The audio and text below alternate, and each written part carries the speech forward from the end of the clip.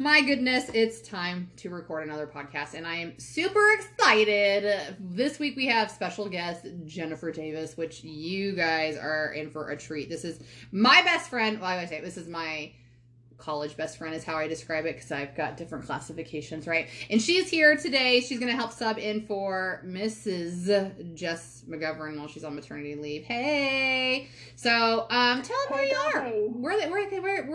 Who are you? Where can they find you? What's up with you? Well, I'm Jen. Jennifer Davis. And my friends call me Jen. And probably the best place to find me is on Instagram at reinventing_Jen, JENN. The right way to spell it. Yep. And if you still have T9 in your phone, it'll autocorrect it to Leon, just so you know. Yes, Leon, also known. Yeah. All right. So, as I mentioned, my good friend Jen and I, we go way, way back. Oh my gosh. Yeah. I just saw this come up on Facebook the other day. My kid's 13, which means we've been friends for 14 years. That's insane. It's crazy. It doesn't even feel like it's been 14 years. So we met in college. I love the story. Jen always tells it. I was her RA. It was my second year at Iowa Western. It was your first year, and you said I was a loud mouth or something. Yeah, I wasn't a big fan. And you called me Jennifer Marquez because that was my name at one point in my life. You called me my name. You're like, no. I'm like, no, it's Jennifer Davis. You're like, no, it's Marquez. I'm like, I think I would know, but so yeah, that's how we first met. It was fun. Yeah, which is so funny because I do very vividly remember that first encounter and meeting, but like I don't even really remember after that. Honestly, I know that I was hanging out with some students, which were just people my age, but that's what we call them because I was the RA, right? And somehow by association, like it was like Courtney and Hillary. And I always thought that you knew Courtney and Hillary, but anyways, like, so something like that. You guys were like doing homework in the commons area, and then just kind of really just took off from there. We just started hanging out, started seeing each other more, and then in that second part of the year, we were like immediately close, like between you, Hillary, and I. Like it was just crazy fast. Oh yeah, we were inseparable. I mean, anytime you would see us somewhere, we were always together. Yeah, and then I graduated. I got knocked up. And that summer before Cole, like we hung out all the time. Like we were always going back and forth. And then I would even say like even for the second year when you guys were in school and I'd already graduated, I would come back all the time. So that's just like some history. We were very close. Shortly after having Cole, through my tumultuous relationship with Brent, which some people know about, back and forth and off and on. Jen was a huge part of my life. When I had Cole, she moved in with me. We worked at the same place. We were definitely co-parenting him together. She was so helpful as somebody who came from daycare and somebody who I was as a clueless young mother who had no idea what was going on in her personal relationships, totally distracted by other shit that I shouldn't have been. He was probably very, very fortunate to have you in his life at that time, I would say. Well, he probably wouldn't think so. I played that discipline role. Yeah, I know. But he loves Jen. He still to this day loves you to death. So we really want to kind of fast forward over to it's kind of like where we are now as women, as adults, which is just crazy. When we met each other, we were both incredibly unhealthy people. Would you agree? Absolutely. Yeah, and not even really aware of it. Yeah, maybe not. I think we were both aware of it. I think we both knew that, one, we were in unhealthy relationships after relationships, and then two, we didn't take care of ourselves, but we were kind of okay with it. We were both extremely confident women, and so we were like, yeah, we can still get guys. We still have friends. Like, we're still active to the extent of we go and buy groceries, and we were okay with the way we were living, and I have been most of my life been okay with the way I was. Yeah. But things drastically changed. Yeah, I would agree with that too. You know, I tell people that all the time. Is like it's almost bizarre to me because I was not uncomfortable in my body until after I had Olivia, which is so weird because I obviously had Cole and I was obviously pregnant. So it was that. It was not even denial to me, but it was also partially because I think you can relate to this. It just always was the way that it was. Like the earliest memories I have were being overweight and unhealthy and having high cholesterol before I was in kindergarten. So I just don't think I knew any other way than just to feel the way that I was feeling. Right. And honestly, we made the best of the life that we had. So, I mean, nobody, like everybody around us thought that we were happy. We might not have looked a certain way, but everybody thought that we were happy because that's how we felt. And we truly felt that way. I do believe that. I think there were moments in time, like, whenever we were living together, that's when you went through your weight loss surgery. Mm-hmm. And I think at that time there was a glimmer of, hey, I think I'm going to change my lifestyle and the way I'm living. And I wasn't ready at all to hear about that. But which maybe didn't help you in your success either, with weight loss surgery, because I was like, no way, no how. I'm still going to Hoo Ha every weekend. Like, this is happening. Like, I'm sorry, Rachel. Yeah. So what Jen's talking about, that was one of the things that we thought we wanted to talk about today, is we've covered podcasts and topics before about weight release. This is a poignant conversation because we both have had whatever you want to call it, weight loss surgery. It's just the easiest thing. And Jen's right. Like we were living together when I opted to go through my surgery. And that was what we were very much unhealthy in every right, I would say, but mostly like the most obvious, because it's an external factor, was that I was carrying around 250 pounds for myself, and that was when I decided to have it. And you were very overweight too. Then I mean, most of the people we hung out with were, because like what you said, when we were making the best of it, that's true. I had zero regrets about eating McDonald's or going to Hoo Ha or whatever. Those were things we did together and we had a fun time. So even in that moment, it was never a moment of we shouldn't be doing this. Like I never thought that. Almost never. No, but absolutely. And you and I grew up the same way. Like we ate the same types of foods, and so it's easy for us to hang out together because we loved the same junk food. Mm-hmm. Like we weren't ever judging each other by what we were eating, and neither were our friends. Like you said, the majority of our friends were also unhealthy. I mean, our skinny friends were also eating out with us every single day, and they love chicken nuggets. I mean, so that's the way that we just grew up, and that's okay. And honestly, a lot of us did grow up that way. I guess the good thing is that we now have changed a little bit, and that's going to help your kids and eventually my kids and things like that. So hopefully we can just make things a little bit better for our future generations. Yeah. In that aspect. Yes, I agree. Because that is a lot of it. Is like I think that when I was back and forth between dieting, I did blame so much of it on how can you just not know better? Like you should know better. Like it's just eating less and working out, or eating better and working out, or whatever. And it was so much more of that. Like when I had lap band surgery, like we'll come back to that, but like.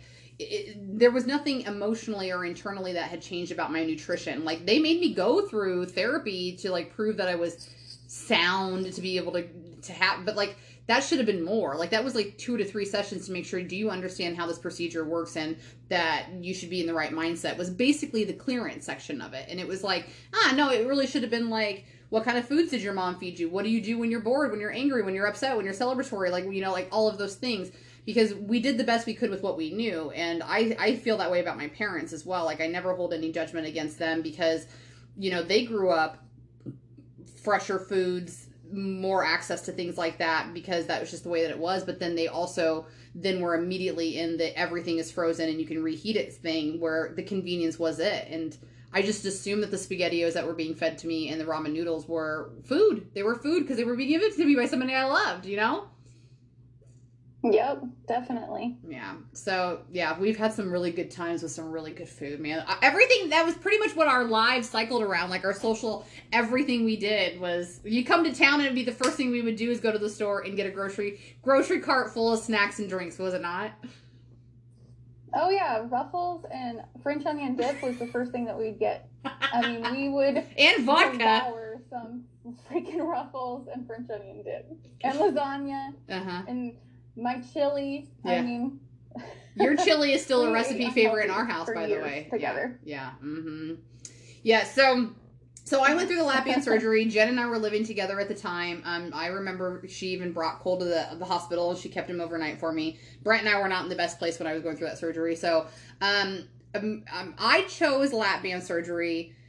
I would say almost out of guilt, because when I got lap band, the bariatric surgeries were still pretty popular, like gastric bypass, and the new thing was the sleeve at the time, but it was still so new that a lot of people weren't really into it, but lap band was the thing. And I chose it out of guilt because it made me feel like I would still, quote unquote, have to be responsible for my decisions, because it didn't change anything except for really the speed at what I was putting food in my body. And that's what I could say about it now, but that's not really what I thought about at the time. So if you're unfamiliar, it's literally that you have surgery. They put a tube around your esophagus, and then there's a port, that a very large needle from the outside of your body. You can stick into the port and fill it up and take it out with fluid. And so the tighter the band goes, the tighter your esophagus is, so it's harder for your food to get down. And as soon as I had the surgery, like, I was just paranoid. So I had that damn thing as tight as it could be, because my philosophy was that if it's hard to eat, I won't eat. That did not happen. Did not happen. It was the opposite. So tell them a little bit about which option you chose to go with, Jen, and why. So I had the vertical gastric sleeve surgery, so VSG, and the reason why I chose it, because it was permanent, because it wasn't something that, yes, you can stretch out your stomach again if you start to do bad habits and overeat and things like that, but it was definitely something that I didn't have to continue going and getting adjusted, like the lap band, things like that. It wasn't as invasive as gastric bypass is, so they don't have to move around your intestines and things like that they have to with the bypass. So that's why I chose it. That's why I looked into it, I should say. The reason why I chose it was because I found a really good doctor, and I went to like the consultation, and I fell in love with him. Like, not in the romantic sense. Like, yeah, I wasn't romantically in love with him. I just loved the way that he talked to you. It was like, hey, just so you know, this isn't gonna fix everything for you. He gave it to you hard and fast, and that's what I liked. I just give it to me straight, and I'll wrap my own head around it. And that's what I did, and the program was amazing that I went through. And it was a long program. It wasn't like, hey, you could decide tomorrow that you have this, and then the next day you have surgery. That's not what happened. It was a 7-month process that I went through. And I think that's what's helped with my success, and hopefully my continued success. Not hopefully. You're killing it. It's going to be fine. It's going to be fine.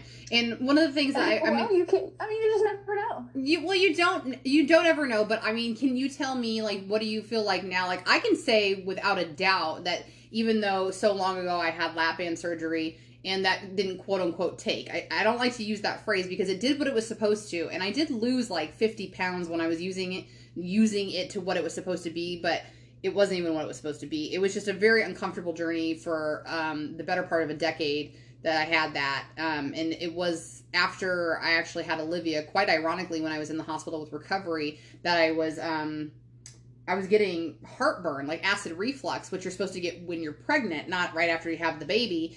And I couldn't eat anything. Like, nothing was staying down. So I actually got really fearful. I called my sister, who's a nurse, and she's like, yeah, you should probably just get in, like, real quick. And so I did. They actually took all of the fluid out of the band, and that was just like the most relief I had felt inside my physical body in years, because it was finally like there was zero restriction, which also fed my anxiety, because I'm like, well, shit, now the chute's open, what you gonna do? You know what I mean? But what I say is that was when Olivia was born, and then everything for me really kind of took place probably about a year and a half after that. And I sit where I sit now, and I can tell you without a doubt that I will never weigh 250 pounds again. And it's not out of ego. It's because I finally feel the connection that I wouldn't have been able to say even after surgery that I found in myself, in terms of the emotional healing that was a necessity to have all of the pieces connect to figure out why I do the things that I do and so on and so forth. Does that make sense? Absolutely. I am still dealing with the emotional side of eating, and I think I always will. And I would also say that I have an addiction, and that addiction is not going to go away overnight. It's always going to be a struggle, just like any other addiction. So, there's still times whenever I'll binge, and that's not okay. A lot of it, and I'll be honest, a lot of it's whenever I'm around my friends, and that's what happens because, like we talked about, food's our thing. We get together, we binge. And I think it's a little bit better now because a lot of my friends are honestly on the same journey that I am. So we try to kind of hold each other accountable, or we have better, healthier foods to eat. And I've also done better with bringing healthier foods to eat with me for circumstances like that. But that's when I find myself doing it the most, is when I'm around my friends. Yeah. I mean, and I don't even think it's just like a social circle of our issue. Like, I just think that was what part of that connection was for me with, Tony's mom saying, like, I was just tired of my life revolving around food. Weddings, baby showers, graduations, everything we do, including funerals, revolves around planning of food, especially with friends and family. So I don't think that's abnormal at all for people to have that. And it again, it's just a comfort thing. And it's just so crazy because, like, have you ever seen, like, I don't think I was watching a comedy show where this guy was like, at home when you have spaghetti, but for some reason when you're in a restaurant, you find the need to eat an entire loaf of bread before you have the spaghetti. And that's that power behind the experience and what we wrap into it. It's the same thing. I remember, like, that last time we went to Blue, and you remember how much fucking food we all were like, I'm gonna eat half of the menu, and we did. We did. Yes. Yes, I do remember. Oh, Blue balls. Yeah, they're so good. They're so good. But no, yeah, I think I definitely had a turning point when, I'm just going to go into it a little bit. So whenever my 30th birthday, my boyfriend and I had planned a day around food, and I was at my biggest. I was 416 pounds. That's about the weight that I knew that I weighed at. I'm not quite sure if that's the heaviest I was ever. Yeah. But 416 pounds, and went to a very expensive restaurant and spent over $250 on dinner, and I could not fit in the chair. And it was the most embarrassing thing that ever happened in my life, that we had to pay the waiter an extra $20 for us to be able to move to an uncomfortable booth, but it was because my ass wouldn't fit in the chair. And that was eye-opening. Throughout my 30th year, things got worse, like my knees, I couldn't move, I couldn't walk up and down stairs. And that was eye-opening. That's when I decided I needed to do something. And then that's when I told all of my friends and family, coworkers, especially my coworkers, I wanted them to know that I was going to be on a journey, because I'm around them 80% of my life. So I told them, I'm gonna start down this healthy path. Then I think I'm gonna start with barrels. And I started doing kickboxing, and it was a 10-week program, and I made it to the 8th week, hurt my knee, had to stop. And so I'm like, what do I do now? And that's when I started looking into surgeries, and okay, I need something that's going to help me with because I loved exercising. I loved kickboxing. It was so much fun. I loved going and doing it. I remember having a conversation with you that February. And so this was 2019, February of 2019. You're like, I just want to do something. I need to be more active. And I'm like, you got to do it. It's so, like, once you get going, that's the hardest part, is getting going and getting started. That's the hardest part. But once you start, you won't want to stop. And then that's when you started exercising and doing, the bike and things like that. And it was fun to watch your journey start too. But then here I was with a busted knee, and I couldn't do anything. And that's when I decided to have surgery. And that's when I started looking into it. In May of 2019 is when I started the program. So it's been a long journey, but it's worth it. Yeah. Yeah, and I think it bears, I mean, it goes without saying, but bears repeating, like, just in case people are curious, it is not like, of course, that we just decided overnight to have surgery. Like, we're telling you, number one, we were very unhealthy all of our lives, and I mean, between the two of us, I'm sure we probably tried just about any kind and every kind of diet that there was, including meal delivery systems and point systems, and just starving yourself and doing fad things and so on and so forth. And that's generally part of a program anyway that's required by the doctor, is like you have to show proof somehow that you have done those things, whether it's books you've owned or receipts that you did or whatever. You know, that's a due diligence that they take upon themselves, which I think is really important because none of that shit works. so Yeah. it's important to note that, by the way. It wasn't just a light decision that we both decided to get into. There was research, but I tell them a little bit about your program, because as I mentioned, mine was very short. It was there was requirements to it, but it was very, I don't want to say it was easy to get around, because that's not what I did. I definitely followed the steps, but I had also basically already done all of the things besides the therapy prior. Yeah. So, I had been through 3 years of therapy. I mean, it was not necessarily all weight related, but I had been going to a therapist. So she I first had to have a referral of some sort to my doctor, and it was the Iowa Weight Loss Specialty Center is where I went. And whenever I went for my consultation, they advised me, because I was going to be using insurance, that I would have to be on a I think they call it like a medical weight loss program for the first 6 months. So I would have to go in monthly and weigh in and talk about, I'd visit a dietitian every time I went in, weighed in, talk to the doctor every single time. And I would talk to a dietitian and I think a physical therapist every once in a while to talk about my physical activity, which was non-existent before surgery. So besides walking. So that first 6 months, I believe I lost like 21 pounds, 22 pounds during the 6 month process. Then I had to, before my surgery, I had to pass a mental evaluation. I did not pass the first one. So I had to have 3 more visits with the mental health specialist in office. So she's the person that directly approves it. So she knows what she's looking for. I mean, she sees bingers, sees people with eating disorders, you know, multiple things. So yeah, and so I had to get through that. And then once my surgery date was set, which my surgery date, they called me 3 days prior to when they wanted me to start my pre-surgery diet, which the pre-surgery diet is a 2-week 1,500 calorie. Now, when you're going from eating 5,000 calories a day or something like that to where I was on this medical weight loss evaluation program, and I probably went to about 2,000 calories a day, then down to 1,500. It was drastic. So I was on that drastic 1,500 calorie diet for 2 weeks. Then they put you on a liquid diet for 2 days prior to your surgery. The 2 weeks, my birthday fell on. And then the day after my birthday was when I went on my 2-day liquid diet. It was the worst birthday ever. I couldn't have cake. I couldn't even, like, I had friends come to town. We went to a comedy club.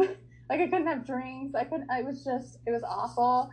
But I made it through, and I'm so glad that I did that, because that's what got me, that's how I knew that I could get past the mental part of all of it, was the 6 months and then the 2 weeks and, you know, the liquid diet. So I'm glad I had that process and thankful that I did.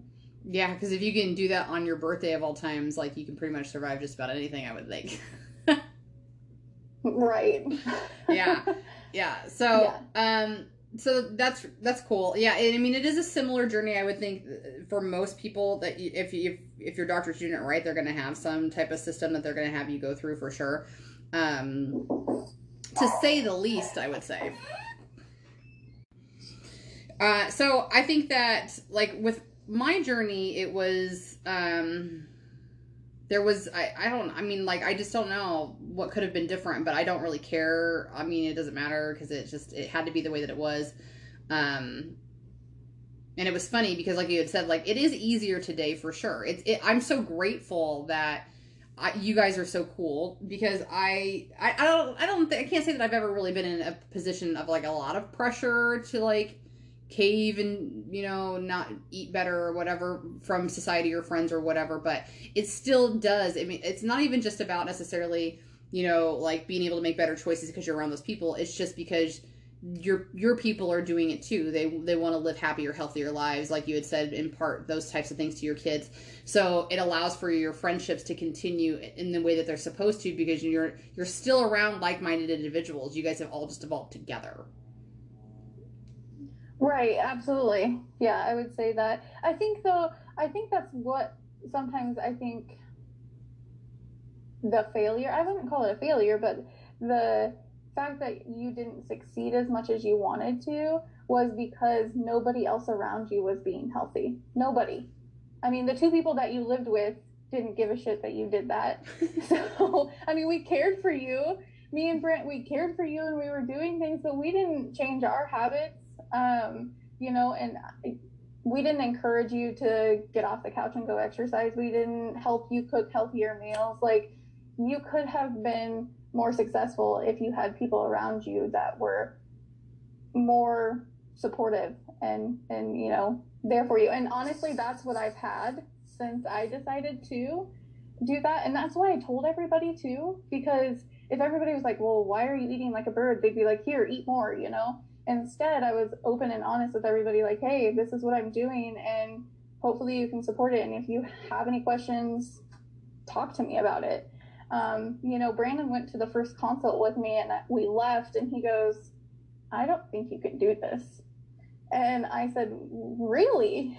I said, so it encouraged, you know, like, it pushed me more to want to do it. So Brandon's my boyfriend, longtime boyfriend of 5 years, and he said he knows me, like, he knows me better than anybody else, and he sees me every day in the food that I eat, and he was like, I don't think you can do it.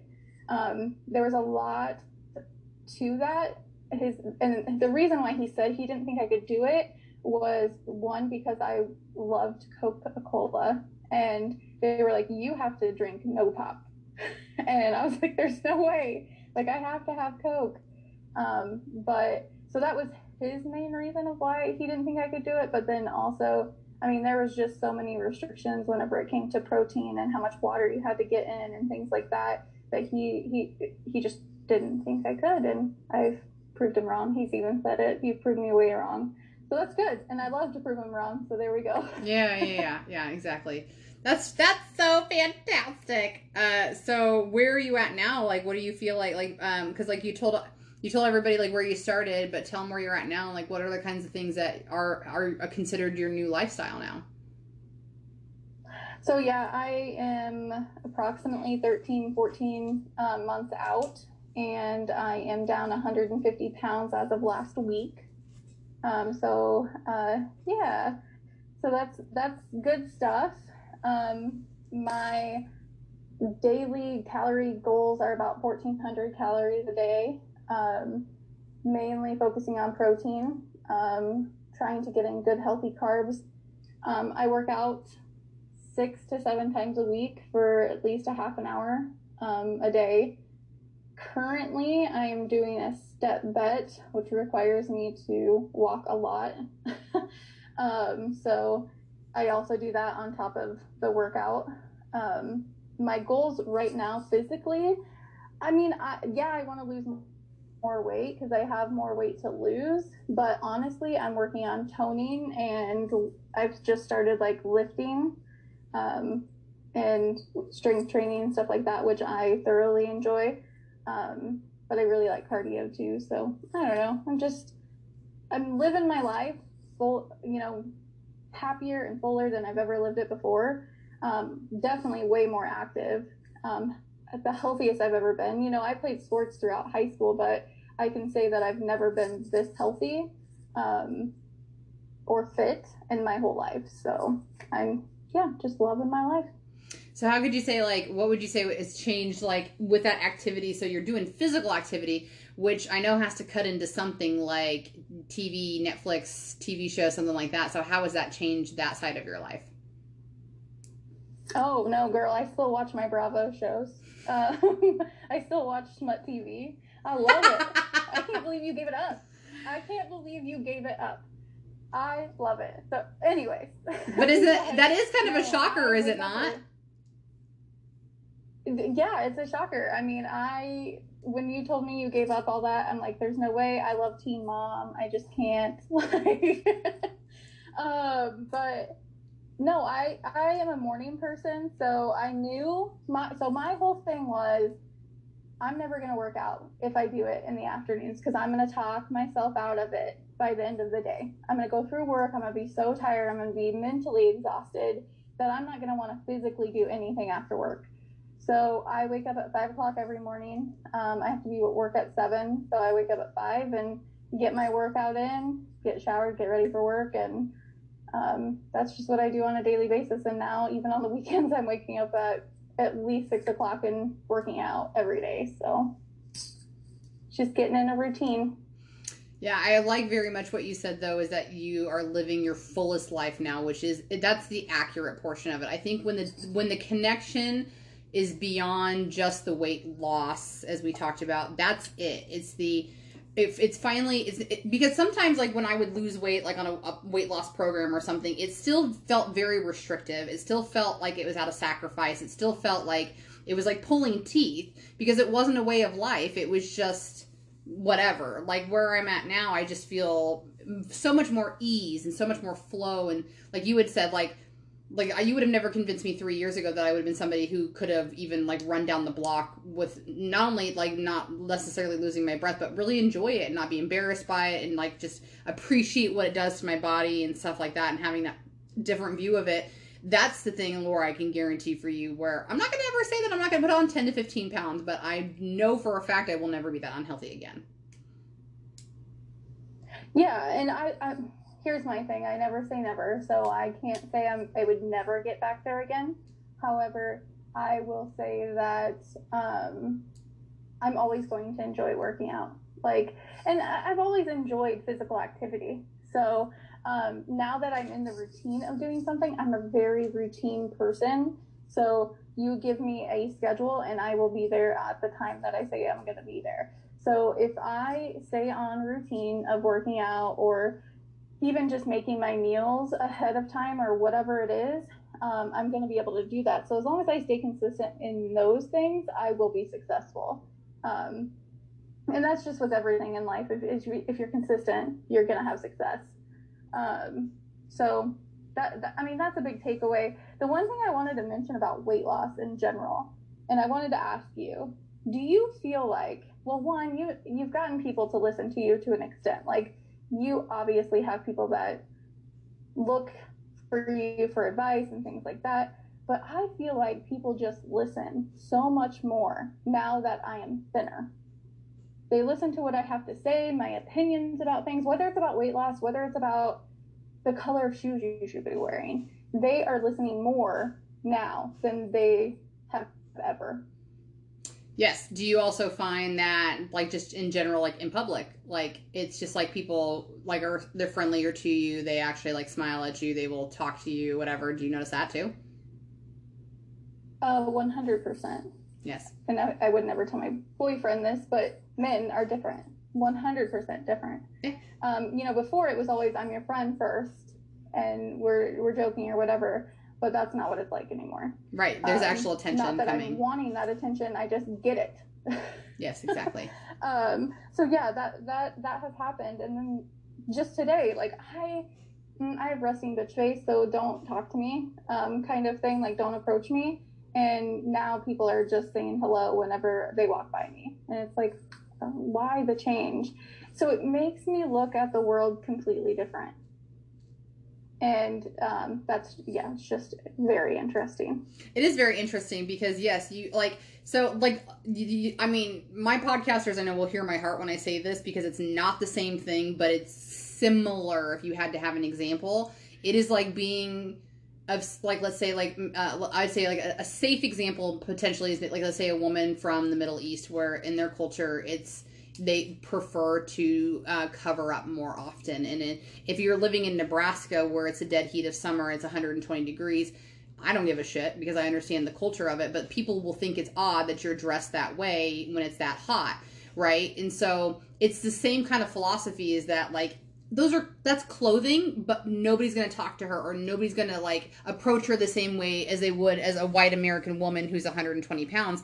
And if you haven't been in the shoes, you don't know. And until you have been in both pairs of shoes as the person who is wearing all the clothing and none of the clothing, or the person who's heavy and then not as heavy, you don't know. But it's almost a sad reality when you have that exposure to going, what was wrong with me before? Because there wasn't anything wrong with me before. You just can't see who you think I am because of the skin vessel I was carrying around. Like, that's just kind of sad. Right. And, I said the same thing to my sister-in-law. And I said, my sister-in-law has pretty much been healthy her whole life. She just recently has started to gain some weight, but she's getting back on track now. But I said it to her, and she's like, really? You feel that way? And I was like, I absolutely do feel that way. And she goes, I think that your personality has changed. She goes, I think you are more outgoing, and you have a smile on your face more. And that could be too. I mean, honestly, it could be. I can't see myself from the outside, and she's looking at me from the outside. So it's possible that that's what's going on too, is that my resting bitch face isn't as bitchy as it used to be. But and maybe that's what it is. I'm not sure. Yeah, so I'll play devil's advocate to that, because my heart and the hippie version of myself absolutely wants to hear what Lacey is saying, because that's what you want in human beings, and that's what you hope for. Most human beings aren't as cool as we are. They really are not, unfortunately. It's just a fact that most humans are running on more of a negative type scale than they are positive. It's just the way that it is. Because to play that devil's advocate, I know you. I've been with you in public. I know you're RBF, but you've also known me, and you've been with me in public. Who's the more friendly of the two to strangers? Oh, you for sure. I don't know. I think you are. Yeah, right. No, I would agree. So, but that was my point. Is like, right, both being in public as somebody who is you and somebody who's me, being that person at that caliber and that body, it is different than in that body versus this body. So I can attest to that. I wish it was Lacey's answer, but I think it's more the thing we think it is. But it's not to say that I don't disagree with what she's saying, because that was the other thing in my thought process was, well, of course your energy is different, because now you're happier, now you're healthier, now you're lighter. Of course you're going to attract more of that. But I do think that it's both things on the table.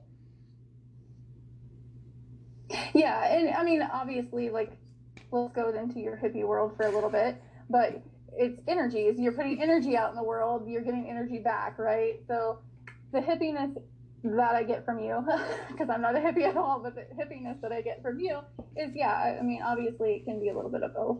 Yeah. For sure. Yeah, but I love that you said that, because I wasn't going to use the word energy on our podcast together. So we're right there, but that's actually one of my favorite things about what just happened there, is that I love that you said that about me, your hippiness, because you wouldn't have said that about me in college. That wasn't who I was, but it kind of was. It just wasn't who I got to live through my authenticity as. And you bringing to this table like this conversation about intellect and being able for us to tie the two together, where it is both woo-hooey and both also factual things. That's what's important about it, is that people just forget how much of it is connected, and it's both exhausting and relieving at the same time.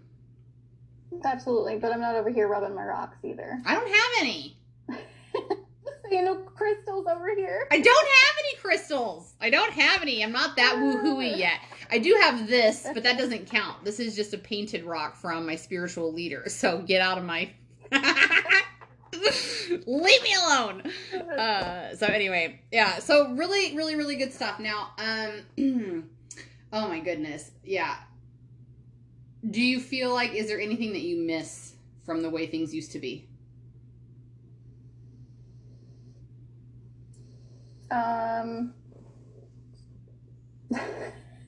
No. I can't. I mean, the only thing that I'm gonna be 100% real and honest here. I do miss the feeling of the after the binge, the fullness of like, hey, I just want to go to sleep. I just want to sleep so bad. So that's the addict in me. Like, I want that feeling, and I don't know that I'll ever feel that way I probably won't ever feel that way ever again. But I do miss that feeling. That is so big that you said that, because like, so I was just talking to a coaching client, because that's kind of the reason I believe that's the reason that she came to me, was the health and wellness stuff about it. And we talked about it in the very first coaching. And then we had like 2 or 3 where she didn't touch it at all. And it was like other stuff going on in her life. And then like out of nowhere on our last coaching call, she's like, so by the way, I want to talk about this thing again. And I'm like, that doesn't surprise me, because we haven't touched it in months. And so I know like it's kind of like her Everest per se, right? But yeah, like I love that you said that you don't miss anything, because I can't say that I miss anything either, because it needs to be this way. Like, I shouldn't miss anything, otherwise I know that I will definitely fall back into that thing. But you know, with what I was speaking to her about is that, you know, like, there truly is this conversation that should be had about the addiction side of it. And it's such a hard word to use, because I obviously know that the sensitivity portion of that is that there are people out there that are suffering in hardcore addiction with illegal narcotics, as well as things that, you know, can really tear their bodies apart in any way, shape, or form. But that's what we neglect to really recognize, is that nicotine is an addiction, alcohol is an addiction, but food is also an addiction, and it's the fuel that we put into our body, so we can't not ever eat, right? And so that's difficult. And what you're talking about is the actual chemical reaction of when I'm not feeling good, or I want to feel a different way, I want to shove my face until I'm so uncomfortable that physically my body feels different. It's just like picking up a cigarette, getting some nicotine, you just feel different. Even if it's just this much different, it's so tiny because it's nicotine, it's still altered your state. And so what's kind of funny, well, I always say it's kind of funny to me, is that you say that you'll never feel that way again. I'm like, well, I mean, I know I felt that way from alcohol or cannabis or something. It's a different state. It's not the same feeling, because it's not the fullness feeling. But I mean, I know what you're talking about. That's like I finished a turkey, I need my stretchy pants on. Like, I just want to lounge around and be a sloth thing. Yeah, it's like, I don't want to have to think about anything. I'm just going to go to bed. There are 2 different, like you said, you were talking about the, you know, alcohol and drugs and things like that. That's numbness. Mm-hmm. You're not numb when you're full. So there's, I feel like there is a difference there. And like you said, I mean, obviously, I mean, it's one of the things that the majority of the United States has a problem with is overeating. And it is an addiction, and it's probably the worst addiction that's out there. But you can't quit it. You can't just say, I'm done.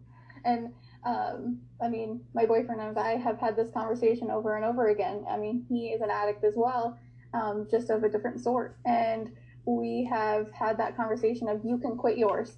You can say, I'm walking away from alcohol. I cannot say I'm walking away from food.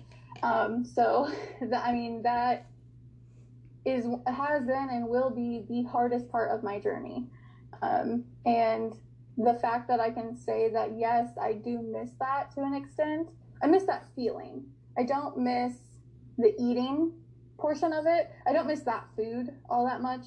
I can still have chicken nuggets if I want to have a chicken nugget, but I'm not going to ever be able to get so full to the point where I want to pass out. I don't think that I will ever get to that point. Yeah, because I think for me, like, my thing, it kind of makes me sad a little bit. I think that the thing that's similar for me in that walk of life is that it's like, it's the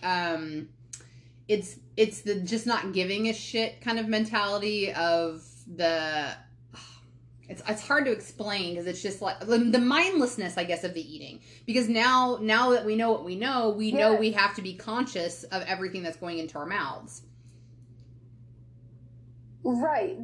Yes, that's exactly what it is.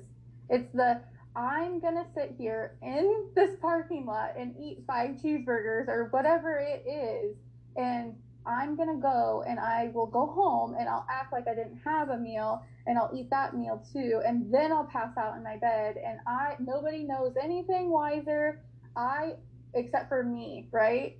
And so, but now my conscience is so built up to where that's a problem. I'm going to be beating up on myself, so I can't do that anymore. And that's why I'm saying I don't think that will ever happen again, is because I'm not going to allow that to ever happen again. Not because my body won't physically allow it, because let's be honest, my stomach will stretch out again if I continue to eat crappy, shitty stuff all the time. It's going to go back to where it was. It's that my mind will allow me to do that again. Yeah. So. Yeah. Which I'm hopeful for you, because I know that for me, like what changed for me this year was the spirituality aspect that I brought into the way I feel about my body. So not even like weight loss, just about the way I feel about my body. And I am not as hardcore moving my body as I used to, and I'm definitely not as clean or eating as I used to. But the amount of relief that's come from the not, like you just said, like the not caring. There's a difference between not caring and being mindless. You know, like you had said, do I still stand in front of a chip bag and just shove my face sometimes? Absolutely, that still happens, but it also doesn't happen every day. It also doesn't happen only when I'm having my period. You know, like, it's just, I'm here doing this thing, and I understand I'm doing this thing. I'm not going to beat myself about it. I'm not going to feel bad about it. And I definitely am not going to have another bag tomorrow. It's that, like, guiltless understanding that today's just a day, and it hasn't ruined my life, because that was, truly believe, the mentality I was carrying around with me all the time in the past. Oh yeah, 100%. And sometimes I was never really guilty about what I was doing. Like you said, it's mindlessness. It's not, maybe not the not caring. It was definitely more mindlessness. There was times that I did care. There's times that I was on Weight Watchers and I cared that I was binging. It was just, I didn't have the knowledge to know that, one, it was going to affect me for longer than just the next day, because it's going to affect the next meal that you choose too. So if you choose this bad meal, you're going to choose the next bad meal. And if you continue down that cycle, it comes into years instead of days and things like that. So yeah, absolutely. And I think that's the biggest hurdle that people have, is the mental aspect of weight loss. And that's why I always say, and just in life in general, that you need to talk to a professional, whether it's a coach of a sort like you, or if it's a mental health specialist. Like, you should be having one-on-one conversations with people that are not your family members and are not your friends.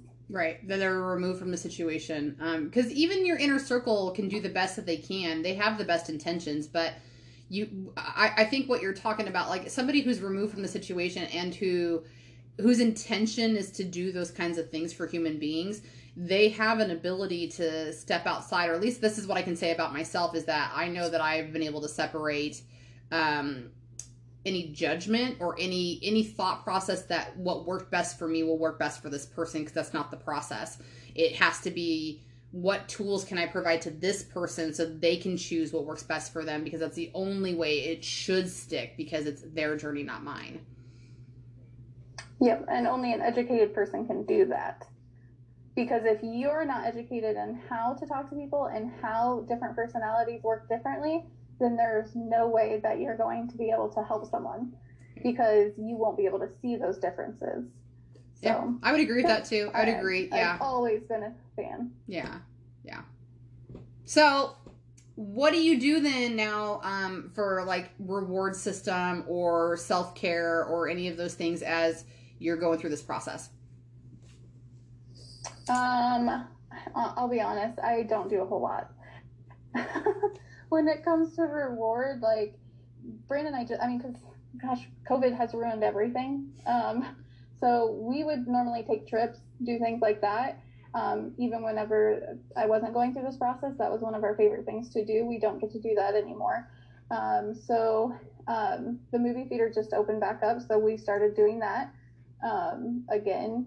And even if it's just a crappy movie that we've seen 1,000 times, we went and saw Friday the 13th and all those old scary movies throughout October. So that was kind of fun that we got to do that. But I haven't bought new clothes. I'm getting hand-me-downs and things like that. So that's my goal, is like that when I finally feel like I'm getting to a steady weight where I'm not going to be changing all the time, is I will buy a whole new wardrobe. I mean, that was something that I prided myself on before, is I had a ton of clothes and I kind of had okay style, so as an overweight lady, so I would like to, you know, redo my whole closet with new clothes, but I haven't done so yet. Yeah, well, but you know, like, one, it's obviously, I mean, if you've ever lost any amount of weight, that's like the golden rule, is that you shouldn't buy brand new stuff as you're transitioning. And it's not like you are not getting amazing hand-me-downs from your dear friend Courtney anyway, so that's good too. But when you talk about like some self-care, it doesn't have to be about clothes buying. Like, I mean, I know our self-care used to be, let's treat ourselves to some amigos or something, but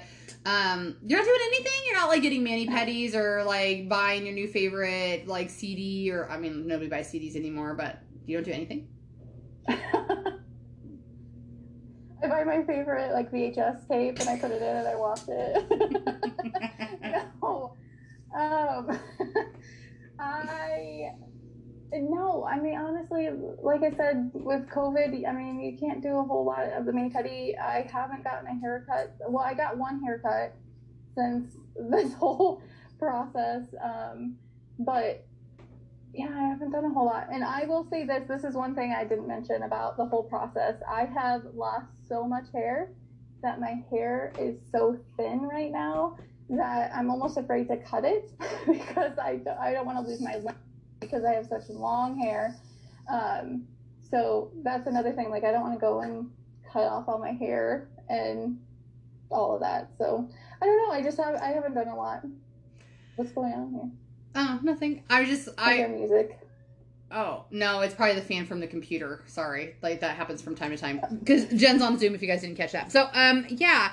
No, like, I mean, like, there's not like there's a whole lot to do here in Lincoln either, especially with what's going on. But I was just sharing this with a mom the other day. Like, one of my favorite things to do is, like, if I have to go run an errand, and this is not necessarily equates to what you necessarily have to, because similar lifestyles, but, like, I'll take the 15-20 minute ride home when it's really just like the 5-minute ride home, and, you know, listen to my favorite audiobook or whatever, and just do that for me, or sit in the sun, because I like to do that because I'm a lizard or whatever. But any of that quiet time for me is self-care. That's self-care, reflection, and just slowing everything down. But that's hippie me. So the next thing I want to say is, now, because, like, so this is what I talk about at my parties, is that, like, one of the client favorites is this product called Firming Cream, and so it's supposed to lift, firm, and tighten, because it has the ability to reduce the look of cellulite.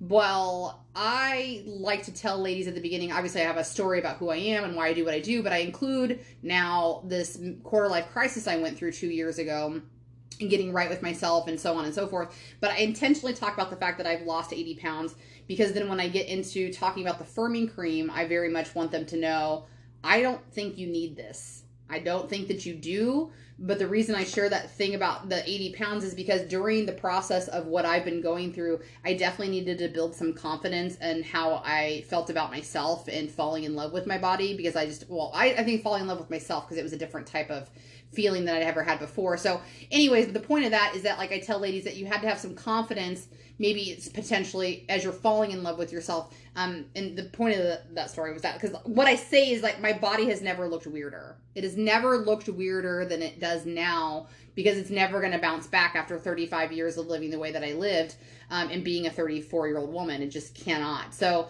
how do you feel about yourself now? Oh, I'm more confident than I've ever been.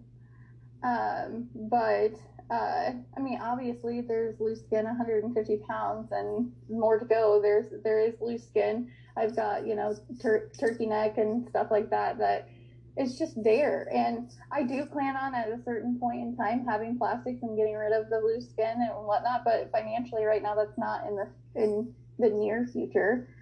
So I mean, I'm just gonna have to live with it. Listen, I lived at 416 pounds. I'm gonna live with the loose skin. And I have a longtime boyfriend who loves my body just the way it is and how it's changing. And listen, our sex life's never been better either, and that's